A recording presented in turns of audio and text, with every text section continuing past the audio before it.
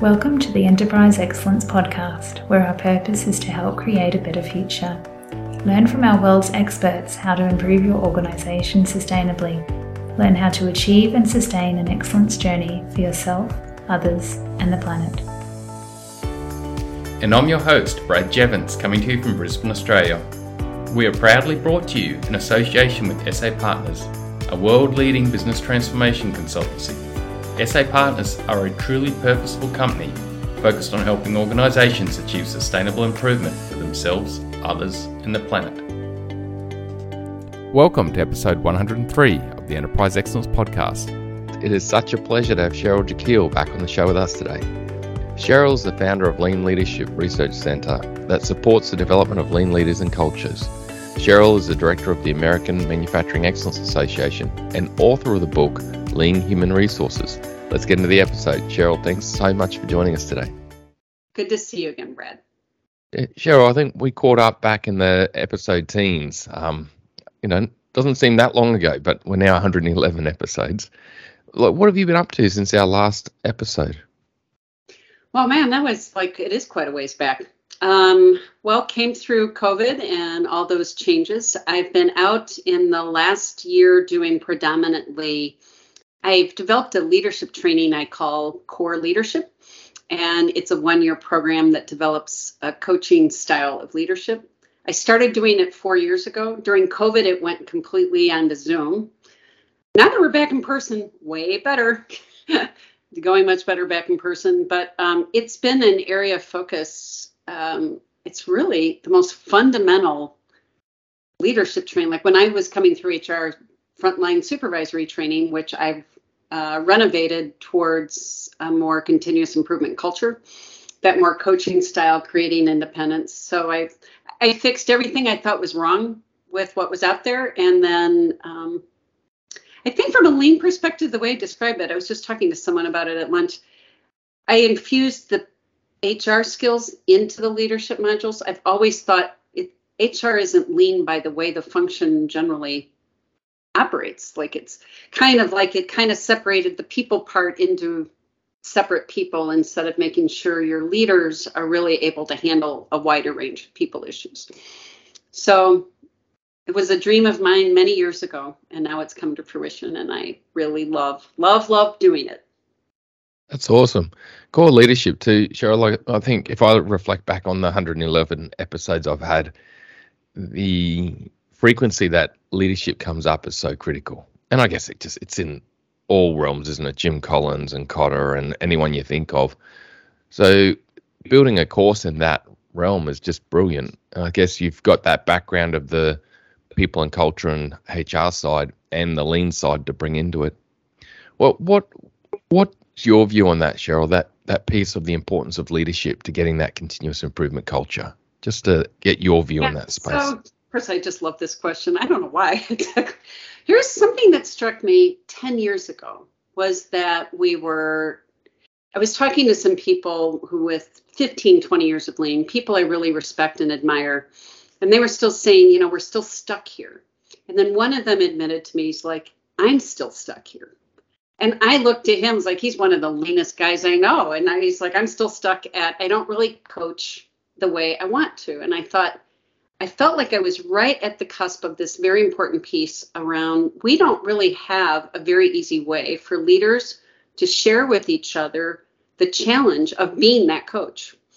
Do I tend to still want to give advice or have control, or, how do I really shift my mode? And so really the work partly has been devoted to, when it first worked, nobody was more surprised than me. But what had worked wasn't something I did. It was bringing the leaders together, and as they went on the journey together and started to share how hard it is and watch each other shift and change, and they all got on the same page and felt supported. Who knew that if people can share a common problem, that they do better?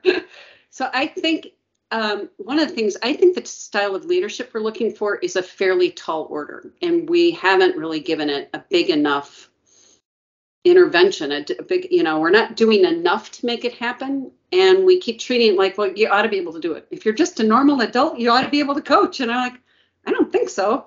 much less if you're used to being wired towards, you know, I'm used to feeding my team rather than teaching them how to fish. It's hard to give that up. I love feeding my team. I like being helpful, and people describe having some definite immediate loss. And I'm like, they're not going to get down that road easily, and certainly not without helping each other. Sure, that's such a interesting comment you made. I'm used to feeding my team rather than teaching them how to feed themselves. And you know, if you go back to the 80s and a lot of that era, a lot of the research and study coming out of that was leaders being too dominant, and how do you stop being so dominant and command and control? But that whole teaching a person to fish, I'd agree with you now. It's like we've swung the other way, where we're too helpful and we're disempowering people by being too helpful. It's an interesting. Have you seen that journey too, from the 90s through to where we are now? Would you say no, it's still the same problem in the 90s in America? I guess I'm taking an Australian view here. No, I mean, I think it's the same. And people say, I mean, there's a lot of kind of confusion around the leadership role is to remove obstacles, and leadership role is, and again, their teams come to them and go like, what should we do about this problem and the other problem? And they want to feel useful. And so I don't know if I consider it recent, but I definitely think it's going to get in the way of creating the kind of independent problem solvers. I mean, company after company I talk to, I think around the world say, I'd really like a team of problem solvers. And that's not going to come from people that, you know, are really what I think of as leader dependent. Plus, much of the asking for help, I think, is really around like taking, like, I'm afraid to take the risk, or I'm afraid of getting blamed, or I'm not sure of myself. They're needing leaders to encourage them and, you know, bring them forth. But again, if leaders mostly are following how they were brought up, that's not how they were mentored. So they're going to just start doing that. Mm-hmm.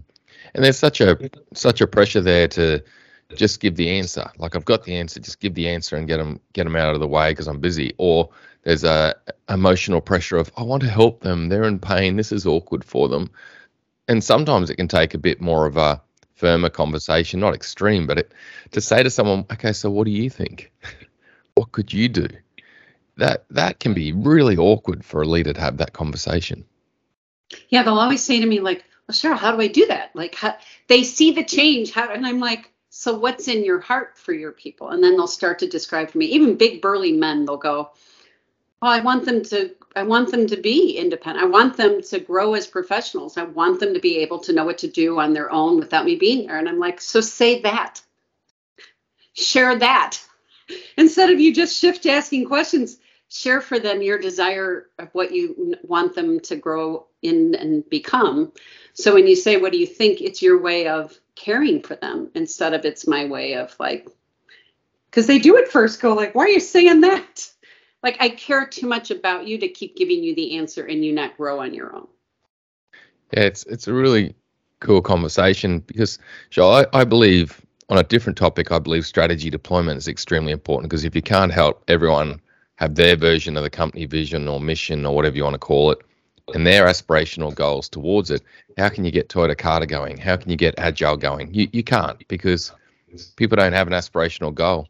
But then you look at it from this conversation, the other silver bullet is if we can't shift our language to, one, empower people through our language, but also create that level of nice tension and teach them to fish, well, they're not going to chase that aspirational goal, are they? They're going to feel like, oh, it's up to the boss. I've just got to leave my brain at the gate. This is interesting because I think there's another silver bullet here. Not that I believe there's ever silver bullets, but I think this is probably one of those topics, isn't it? Yes, it is. That's why I've just become really interested in the change. And a lot of times I think in these cultures, there's some things working towards what you're talking about, that kind of the strategy deployment and the problem solving but there's oftentimes other things that are moving counter to it. Like, what do you do if someone makes a mistake? Even one of the groups I'm working with, they're discovering HR has a number of practices that would be working in a different direction. So I think some of it is making sure everything's heading more in the same direction and actively looking for anything that actually runs counter to that kind of independence. And yeah. Well, this is a great segue, isn't it? Because I know yourself and other key people in our world, like Peter Hines, have been working on the people value stream piece, and using you and I are talking about leading up to the show, the whole piece of empathy for continuous improvement also. Do you mind explaining these two pieces? Because you mentioned that alignment, things have got to be aligned. And I'm sure this connects back to this conversation on people value stream and using empathy for continuous improvement. Yeah. I mean, what I usually start this with is what it's not, because even when Peter first said, people value stream, I was like, oh, I'm used to talking about lean HR. The problem when you work in the field of lean HR is people's face literally wrinkles up. They kind of make this expression of like as if I don't know. It's an uncomfortable topic about that. So when he started talking about people value stream, it's like, oh, it'll be like the other word for lean HR. And it'll talk about the employment processes and the flow of those processes. And I think even you said, isn't that what it is? Nope, that's not what it is. That's good news. It's not like that. Really, it's been the last couple of years studying, really, it's the way people flow. So when I compare it to equipment, I mean, and you're in many manufacturing environments, they have equipment and that equipment works a certain way. It has a flow, has the things it needs to be for preventative maintenance and to make it optimal and things that make it run faster or smoother or better. Well, humans are the same way. And thank God the field of continuous improvement doesn't need to start the thinking about what makes people tick. So a lot of it has been taking things that are well known about psychology and motivation and what people need and how they feel. And so the idea is if you could optimize how your people function or flow, their flow, not just the flow of your processes, but the flow of your humans, then you'll get the best results. And that's when it's more than a theoretical idea. It's really down to understanding basically human motivation.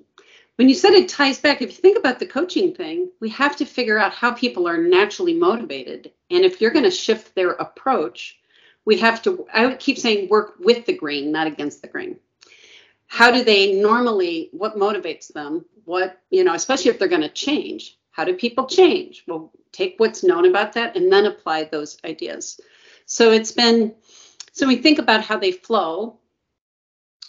People have a tremendous need to have mastery of skills, to be able to have a sense of confidence in what they're doing and what they're doing that they're good at it. A lot of times continuous improvement is fixing the things that make people feel like they're failing or frustrated or not competent and making sure they have it. They have a need for community. That's a common, we don't do enough with that, of the human need to be in community and connect. But again, teamwork feeds that. But so it's like, how do we work more with these ideas? They also have a huge need for autonomy. We were just talking about how to help them be more independent. A lot of people, what we'll do is we'll ask in the audience, we'll go, what are 3 things in your job that motivate you? What are 3 things that demotivate you? And almost always when we get the list, you can see these ideas come in there. They'll say, I don't like being micromanaged. I don't like being told what to do. I don't like people breathing down my neck. And they like, a lot of times the experiences they enjoy have autonomy in them. They like to be more independent. So I'm just saying, like, if we know this to be true, then head in that direction.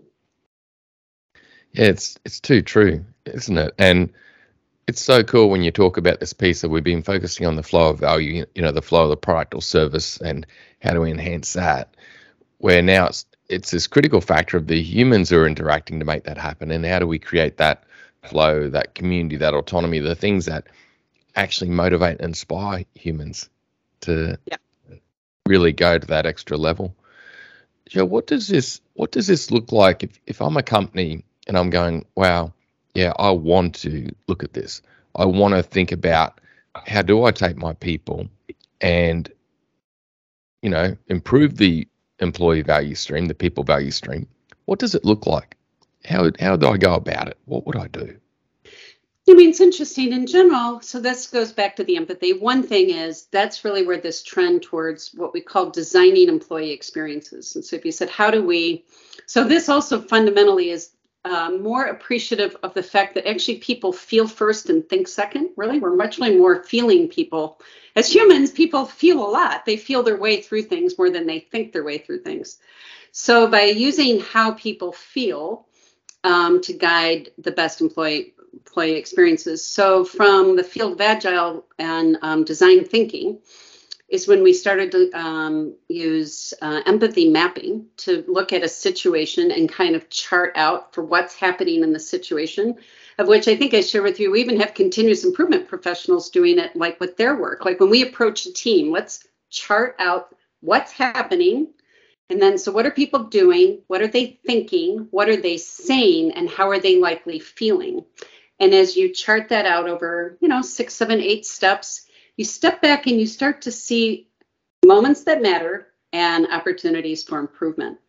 And what I've loved about this as a path to improvement is it's really obvious then. I mean, they take 10 minutes to make, and then you're like, oh, well, they'd likely feel overwhelmed here or discouraged here or isolated here. And then you just fix that. It just is like it shows it.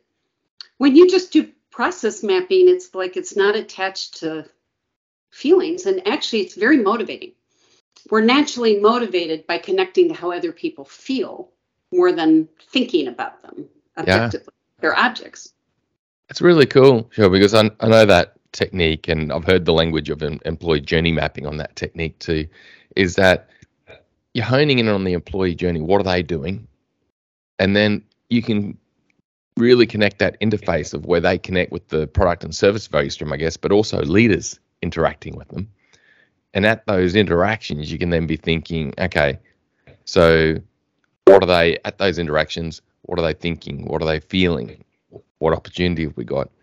And I can see you're gonna identify ways to adjust our leadership approach, but also ways to adjust the systems and the process of the environment to help. Is that correct? Like, it seems really holistic. I love that, but sometimes it's a simple tool anyone could use. Like, I'd had a gentleman doing strategy deployment with his leaders, and it didn't go well. So he was telling me, like, this didn't go well. I thought I did it right, but they walked away unhappy. So then he mapped it, and then he saw it. He's like, oh, I was ahead of them there. I didn't really give them a voice here. I didn't really share the way that would have been more effective. And then it was like, he could fix it. He could change it. So I think what I want to be clear is I don't think it's all about mapping the whole employment journey. You can apply it. And that's when I saw an improvement team do it the other day. Every time they launched a Kaizen event, so to speak, or were being brought in, it kept having not great experiences working with people internally. And they mapped it. They mapped their experience. And every time they were unhappy because their internal customer wasn't happy, and that made them unhappy. And then they fixed it. They said, we should do this, and then they changed it. Yeah. I've seen in years. I love this. It does. It sounds awesome because, Cheryl, I've largely used it and seen it used for the whole journey. Do you know what I mean? The whole, where you're trying to strategically think, where in the employee journey am I struggling? But this takes it to a whole new level where it's down to, okay, around this critical moment, this critical process, this critical event, okay, what's that journey? And you can really get into some great stuff. And it's so simple. But what I love about that, it really is using human empathy to guide where's the issue at. Yeah. Now, I'm also too, Cheryl, on this.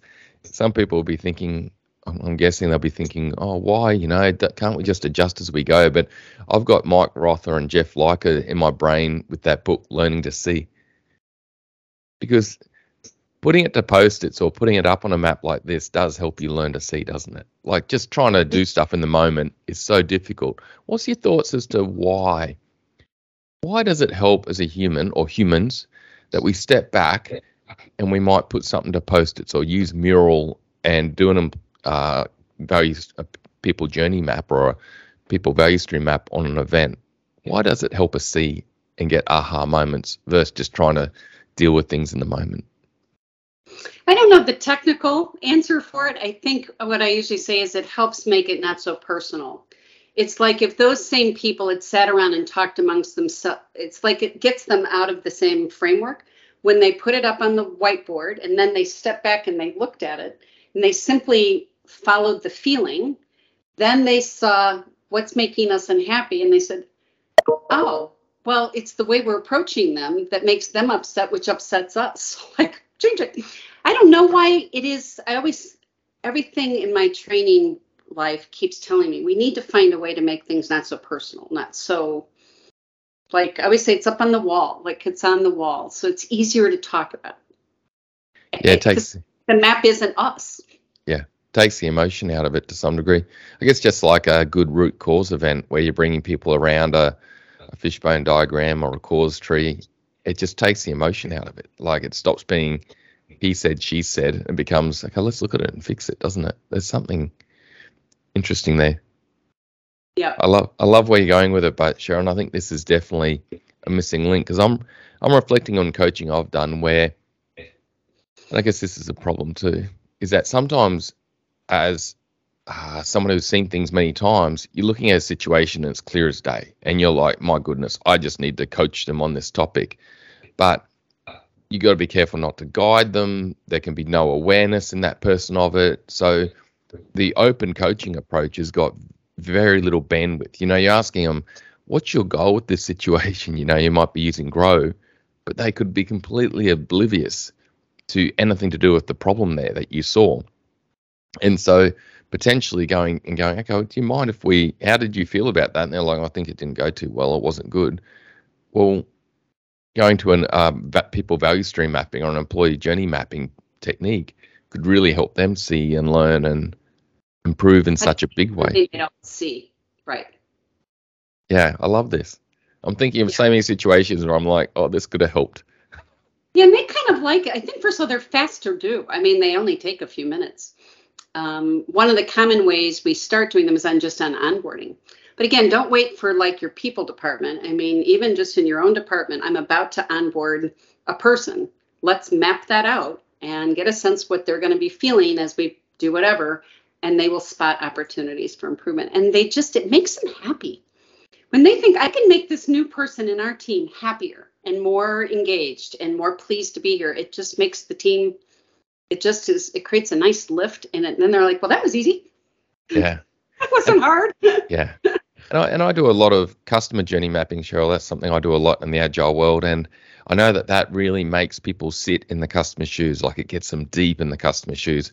This technique, very similar, isn't it? But it gets them to sit in their employees' shoes very deeply. And I guess that brings that high level of empathy that you mentioned that connects to it so strongly. Yeah, exactly. So it's been really rewarding. And I think, I mean, it's always been my longest suit. It's literally my greatest strength is I'm highly empathetic. So being able to see how that is like a tool is a whole new thing. So well I think, Charles, I was talking to our HR people and culture leader the other day at a company, and they were talking about we want to improve the employee journey. We want to make it better. What do we do? I've never seen anything out there. And I was like, wow, I actually know a lady that's cutting edge on this stuff because it is cutting edge. This has not been around. I've seen snippets of it over the internet from different little bits here and there, but you, yourself and Peter and others, you're actually creating a whole new way here. This is new. Yeah. A couple of the things I'd have someone think about if you were heading towards reshifting your I say it's like having a different lens on. You're still, your organization's still roughly maybe functioning the way it is, but it's like a different way. Is we think about people more individually. More if they're separate human beings with their own separate lives and their separate ways of thinking and their separate needs. And so when we look at metrics, we're talking about how would you shift your metrics? Like the lessons we talk about engagement, it's an aggregate. Or how many improvement ideas do we have instead of how many do we have by person? Even things like learning and development, a lot of times they'll say, well, we have all these examples of people that got promoted or learned. Every single human being that is not learning, and I don't care if they're 3 months from retirement, is suboptimal. They have an innate desire to learn. And so a lot of times things like learning, we're always like, well, we set it up to meet the needs of the career path or the company. But what we're saying is, if let's say you created it to meet the needs of the humans. If you have 1,000 people, all 1,000 are learning, then you'll have even better results. Instead of, I think it just creates a whole new window. So I think a lot of it is shift your metrics to more by person and what are you measuring to really measure psychological safety, well-being, all of those kinds of things, learning, mastery, behaviors. Certainly the whole idea of key behavior indicators. There's So I think it's shifting, more optimizing each person. Yeah, that's huge. Is an opportunity to unleash what they can do. Wow. So I'm guessing, Cheryl, this technique, you can really hone down to even an individual leader and team event and map that. Or it could be at a mid-level event that's happening across a broader part of the value stream. Or I guess in some cases, you could go up the whole employee journey throughout a company and get that high-level perspective. But I can see as you go down to that really narrow piece, you really get massive results. Yeah. Now in this field, by the way, so this book some of the work I originally started to work from is from a book called Agile HR. And I don't know if we'll have a way. Do you have it there? I have it on my bookshelf. I do have it here. I'll see if I can get it quickly. And it really wasn't hard to follow. And it's by Natal Denk and Rena Hellstrom. So this is the book. Oh, yeah, here's my copy here. Yeah. It's a great book, isn't it? Yeah, it was just easy to follow. So it's not a complicated, and it goes into the personas. That was the other thing I was going to mention. It'll talk in there about how you, through interviewing, could get to know your population and start to say, like, we have people like this grouping and that grouping. So when the piece up against the employment journey is realizing a lot of things we do is like one size fits all. There was a really good example of it in one of our people in our people value stream community that said they did, and it's a big company, well known, they were doing a career week. And I'm used to career planning is like, okay, here's the way we're going to do career planning. We're going to put our people, all the people through this process. And if you're like maybe not in a career path mode, then you're just not in it. And we're going to do one thing. And guess what? It's not like that. So what they created was much more individual, much more of a menu. You pulled it. So if you wanted to know more about your career interests, then you would select those things. They did something on imposter syndrome, about how people feel like they're holding themselves back. And then there was like all these different things all week, and people could pick and choose. And they tried to create something for everybody. And so some people did a lot and some people did a little. But it was much more individualized towards people in different needs, different phases. One of the things that's taught me, just because people are roughly the same age and even demographics doesn't mean they're the same. No. Young mothers that's one thing they have in common, but they're different people with different needs. So don't bucket people so easily, like just because of two things about them, they must be the same. Hence, they'll have the same needs. Yeah. I understand, Cheryl, that employee persona, it's really, that comes in powerful at that high level where you're looking to map the whole journey, because you're trying to aggregate into 4 or 5 or 6 different typical personas we've got. But as you go micro, like you're talking down to a particular event, you don't even need the persona then, because you've got the people. You know, you're talking the people in the event, the people in the team. Is that correct? Right. And this is a lot of times for the people, I mean, so far that I've been, where it's been coming up is when they're not liking what they're seeing. They're seeing like people don't like what's happening. They're going by the negative feeling. Either we feel bad or they feel bad. And I'm saying, so map it and you'll see it. And that's where they're like, so that's where you can map it. Basically, the next time you have an experience that wasn't designed well, redesign it. And that's where onboarding, most people I talk to, they all want to do better onboarding. It's just the common, and there's examples of it in the book, and I now have many examples in watching groups do it. And that's like an easy place to go to, like, what did people feel like? Like when they pulled in the parking lot, how did they feel? How did they feel when they got there? Yeah, I know. But, the typical approach, and I've been there, is, we've got to improve our onboarding, and everyone just starts brainstorming. But the problem is, have you shown empathy to the employee? How long has it been since you've been employed? Do you have a new onboard employee in the team you're brainstorming with? Typically not. It's typically managers who have been there a fair while. And are you really showing empathy and understanding that key spot you got to hone on? But this process where, no, let's just map it for a few minutes or for half an hour. And then you go, and even if you can include some newly onboarded employees in that, boy, you'll have some amazing outcomes. Even if it's one person, one of the groups had said, we have hired this very important leader. She's not going to be here for 2 months. So she's accepted the role, but she's got a 2-month window that she'll need to finish where she's at and then come. And they were like, we really want the best onboarding of all time. So we mapped it out. Now here I am again, I'm naturally quite empathetic. And as we mapped it, we thought, how's she likely feeling now? And we said, she's probably feeling more the loss of her current team than what it'll feel like when she gets her new team. So she could actually be having a couple months of feeling kind of, a little sideways about leaving and, so they got information about everything she loves, all her favorite foods, favorite things, and made a basket and gave it to her. And then it was like, that's where that got, it's like we would never have thought of that. And they did more things to make her new team real to her during the 2 months at a feeling level, not because it's a good idea. They felt their way into that. Like, yep, that's how I'd feel if I was in that 2-month period. Yeah, that's huge. That's huge.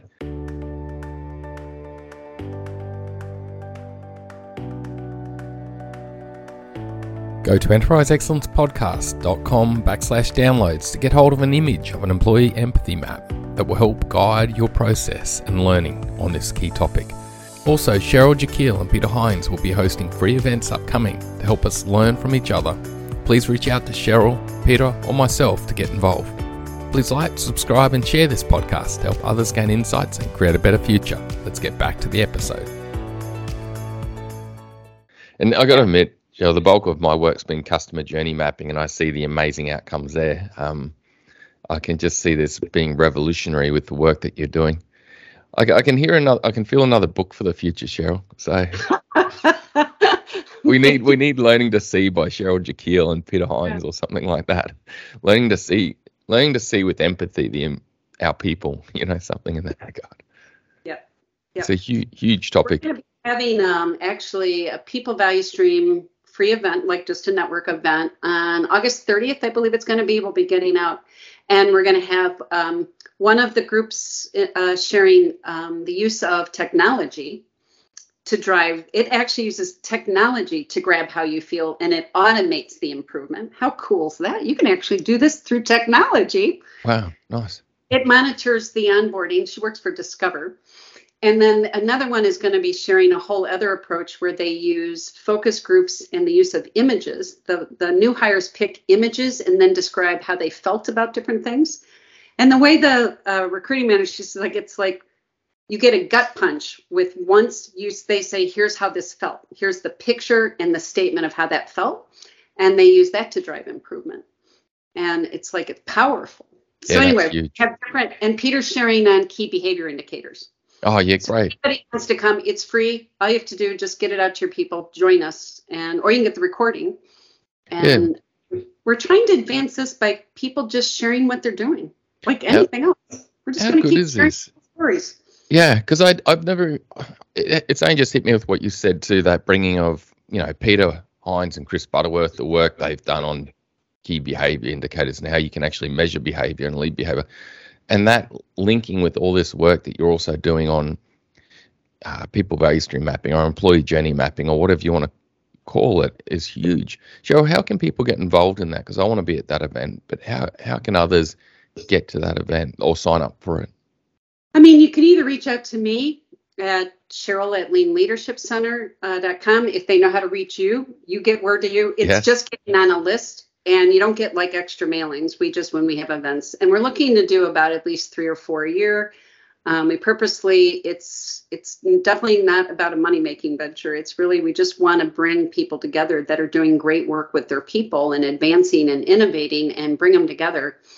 And that's what it's about. So even in that, like one event, we'll maybe have 4, 5, 6 companies all share and then time to talk. Yeah, great. Cheryl, I'll definitely. Yeah, I'd love to be there, and I've got a few people already that I'm thinking of. What we'll also do, Sharon, listeners, is we'll bring this episode forward a lot. Typically, I do have a bit of a backlog, I've got to admit, so we'll get yours in early, Cheryl, to give people time to jump on that event. I guess, like you said, there's going to be future events too, so that'll be brilliant. Because I truly believe that this is the hottest topic of helping organizations move forward in line with, I still believe strategy deployment is really important and cultural deployment, but those two Like, there's not much more. Then maybe customer journey mapping thrown in, and you've got a trio that is extremely powerful to help your organization progress rapidly. Yes. There's lots of new stuff coming. I know. And it is relatively cutting edge, which I wonder why it's taken us, like, and I guess you and I can talk to that, can't we? We can go, why has it taken this period of time to get to this position? Do you know what I mean? Like, we are in the late teens and early 20s developing these innovative ways of helping people see what's most important, which is critical, the customer journey, but then very importantly is the employee journey. It's been a long while coming, but thank you for creating it, for the work that you've done and Peter's done. But I should also just pay mention to Natal Dank and Rena Hellstrom also. Yeah, I'm a huge fan. I mean, I hope to meet them someday. I'll have to reach out to get them on the show too. Yeah, it's been one of the most impactful books. I share it everywhere I go. And there was something I was thinking about, how I think it's taking us two things, I think, because of COVID, kind of turned the world on its side and everything changed. It changed the ball game. And then, there's been this whole great resignation.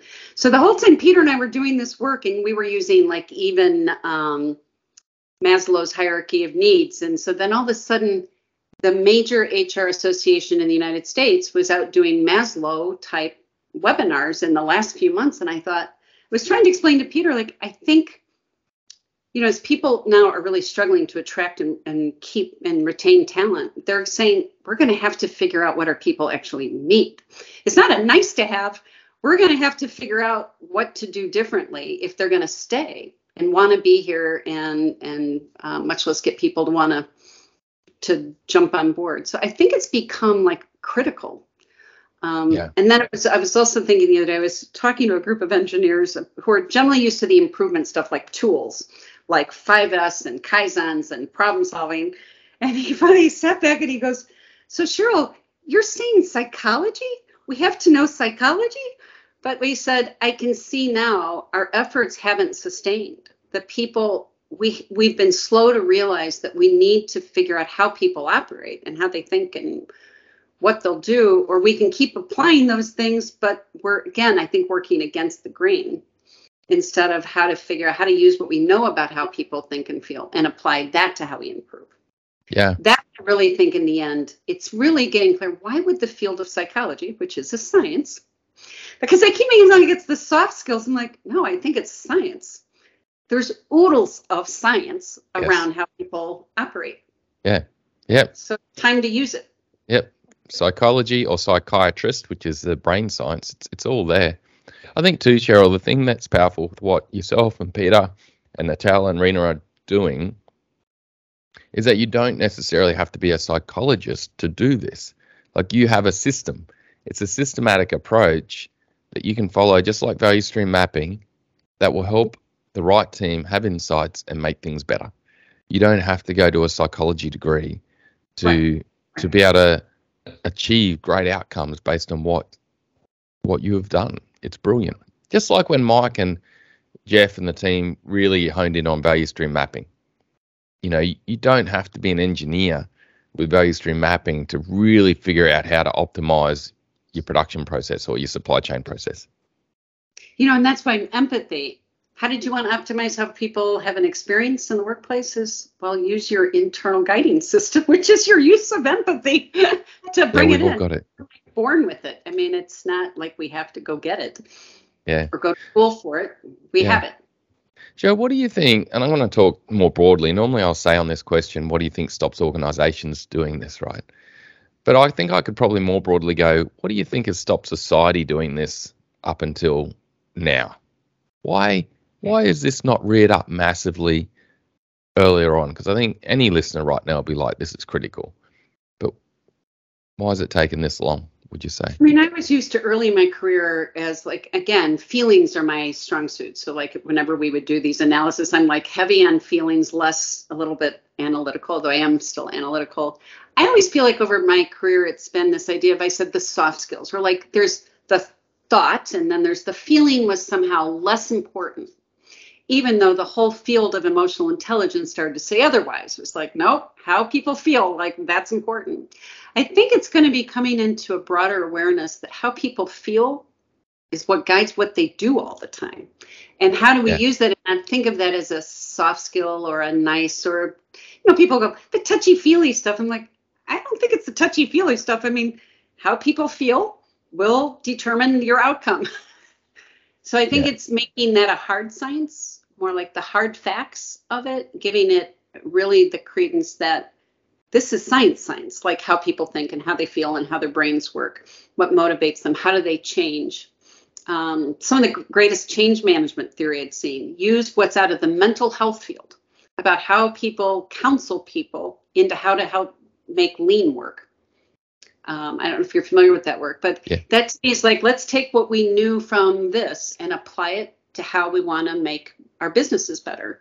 Yeah, I've been studying cognitive behavior therapy and things like that recently. And, the insights are amazing because especially for those involved in lean and continuous improvement, things like that, it's not far different to techniques and things It just pulls it together in a different angle, doesn't it? And really tunes you in. And every lean group I've met with in years, open issue, like we're here to talk about like culture leadership. What's your number one issue? I can't get the people to change. They're resisting. It doesn't hold, doesn't sustain. I can't figure out how to get them all on board. And I'm like, so we need to use the tools of people who do know how they change and apply those rather than somehow you can magically do great problem solving or somehow you'll just do something. It's been where we got stuck.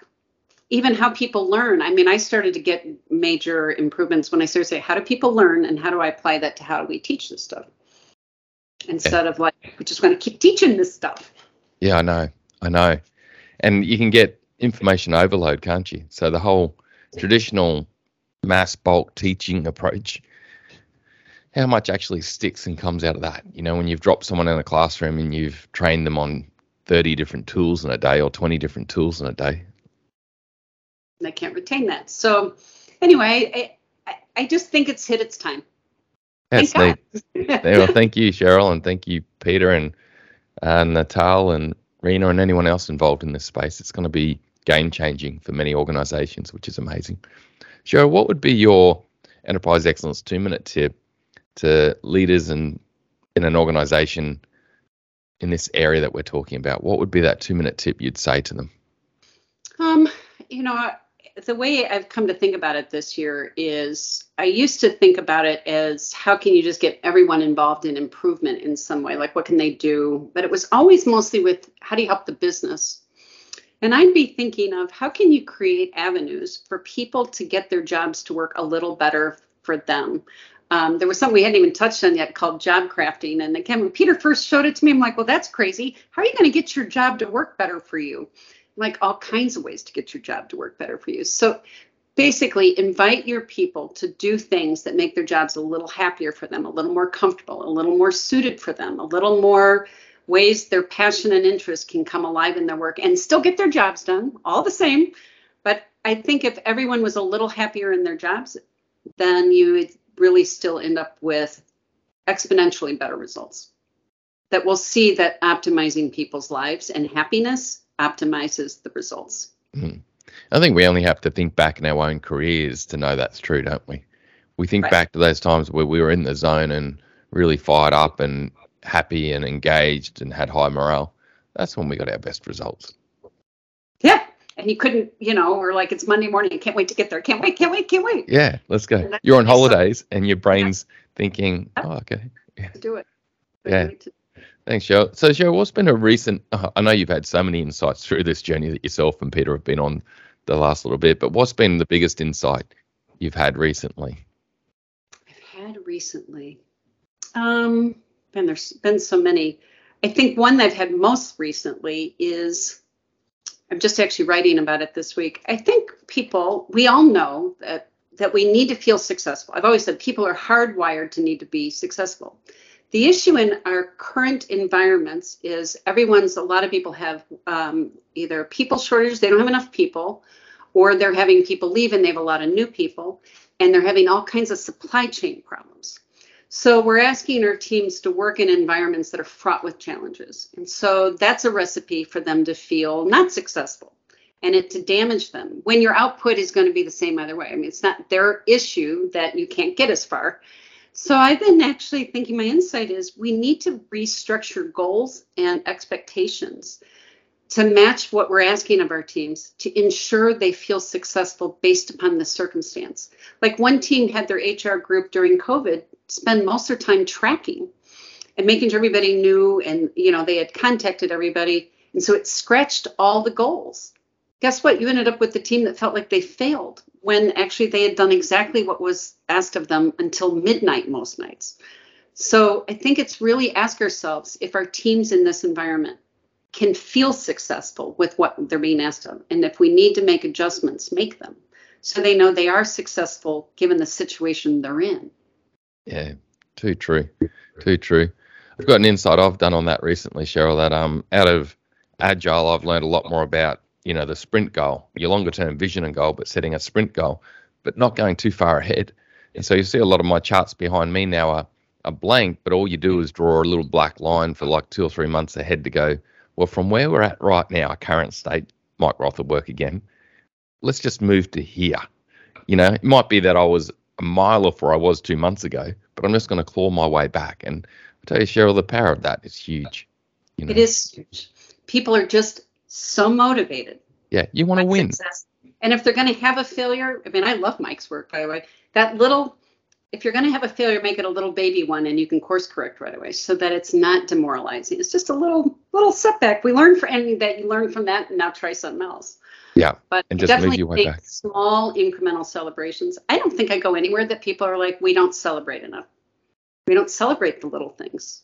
Yeah. We're always like, it's never enough, never enough. We're always churning. And I'm like, humans are fed by a sense of accomplishment. Yeah, that's it. And if your figures are so far down in the red that you just can't see your way back, you're going to be demotivated, something chronic. But if you adjust your current state and just try to get back a certain portion, well, no, they're going to be motivated to do that because we can do it. We can get there. Yeah, like here's what's realistic, and can you stretch it a little? I'm like, yep, we could do that. We can do what we can do and a little better. Yeah. And then we're set up to feel good. Yeah. We just said it's harder for any group to accomplish things if they're feeling discouraged and like they're not getting it done. Yeah, I think on that topic, we need to send the thanks out to Mike Roth, Jeff Sutherland, Ken Schwarber. These people have done a lot of work in that space. But I think, Cheryl, we've covered some amazing topics, and I'm so excited in relation to where this is going to go in the future. Like I think yourself and Peter and others are on a massive topic here to truly create a better future and help things stick and help things go forward more effectively. How can people reach out to you, Cheryl? Like you've already mentioned is it best that people reach out to yourself if they want to learn more? Just Cheryl at leanleadershipcenter.com. Yeah, so great. That's my email, and it's the easiest way. You can go out to my website, Lean Leadership Center, and you can certainly subscribe through there.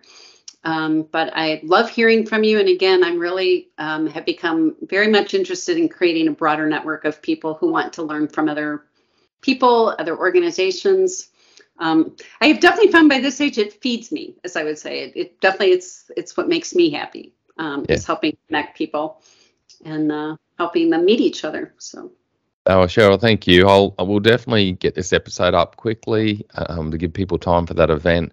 And we'll put more details on the show notes about that event so that people can easily get to it, because it is for many, this is a new topic. This is sort of cutting edge, and I know there'll be many that will want to learn. So Cheryl, thank you for everything you've done and everything you continue to do to help us create a better future. Thank you so much.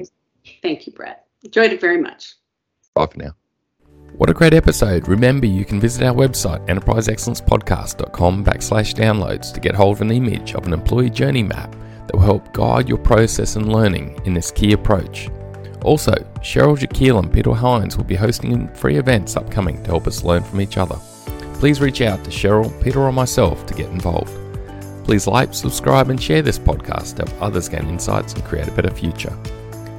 There were 2 key takeaways for me from this episode. Firstly, employee journey or empathy mapping as a way to improve micro events, processes, and challenges. I've always used employee journey mapping with organisations to help them explore and improve strategically the journey of their employees from discovery through to onboarding, through to growth, and eventually to devotion, the whole journey. This technique Cheryl described of using the approach in a more micro way to improve one aspect of the process on her event was amazing, starting with what the employees are doing, showing empathy to this, and then exploring the employee-facing or impact aspects through the journey, as well as what they are thinking, feeling, and then exploring ways of improving is amazing. It allows us to enhance the employee experience at the same time as the process and outcomes achieved. The second key insight for me was Cheryl's discussion around employee experience and engagement being a major outcome to any change or improvement, sustaining and achieving success. This is obvious when you think about it, but it is not something that's front of mind every day. If we can improve the employee journey through a change, improvement event, or a general process we are working on, it will ultimately help achieve sustainable results. It is a credit to Cheryl and Peter Hines for this work. I know they have been focused on how to achieve sustainable improvement and change for so many years. Thanks for all that you have done and continue to do, Cheryl, to help us create a better future. Bye for now.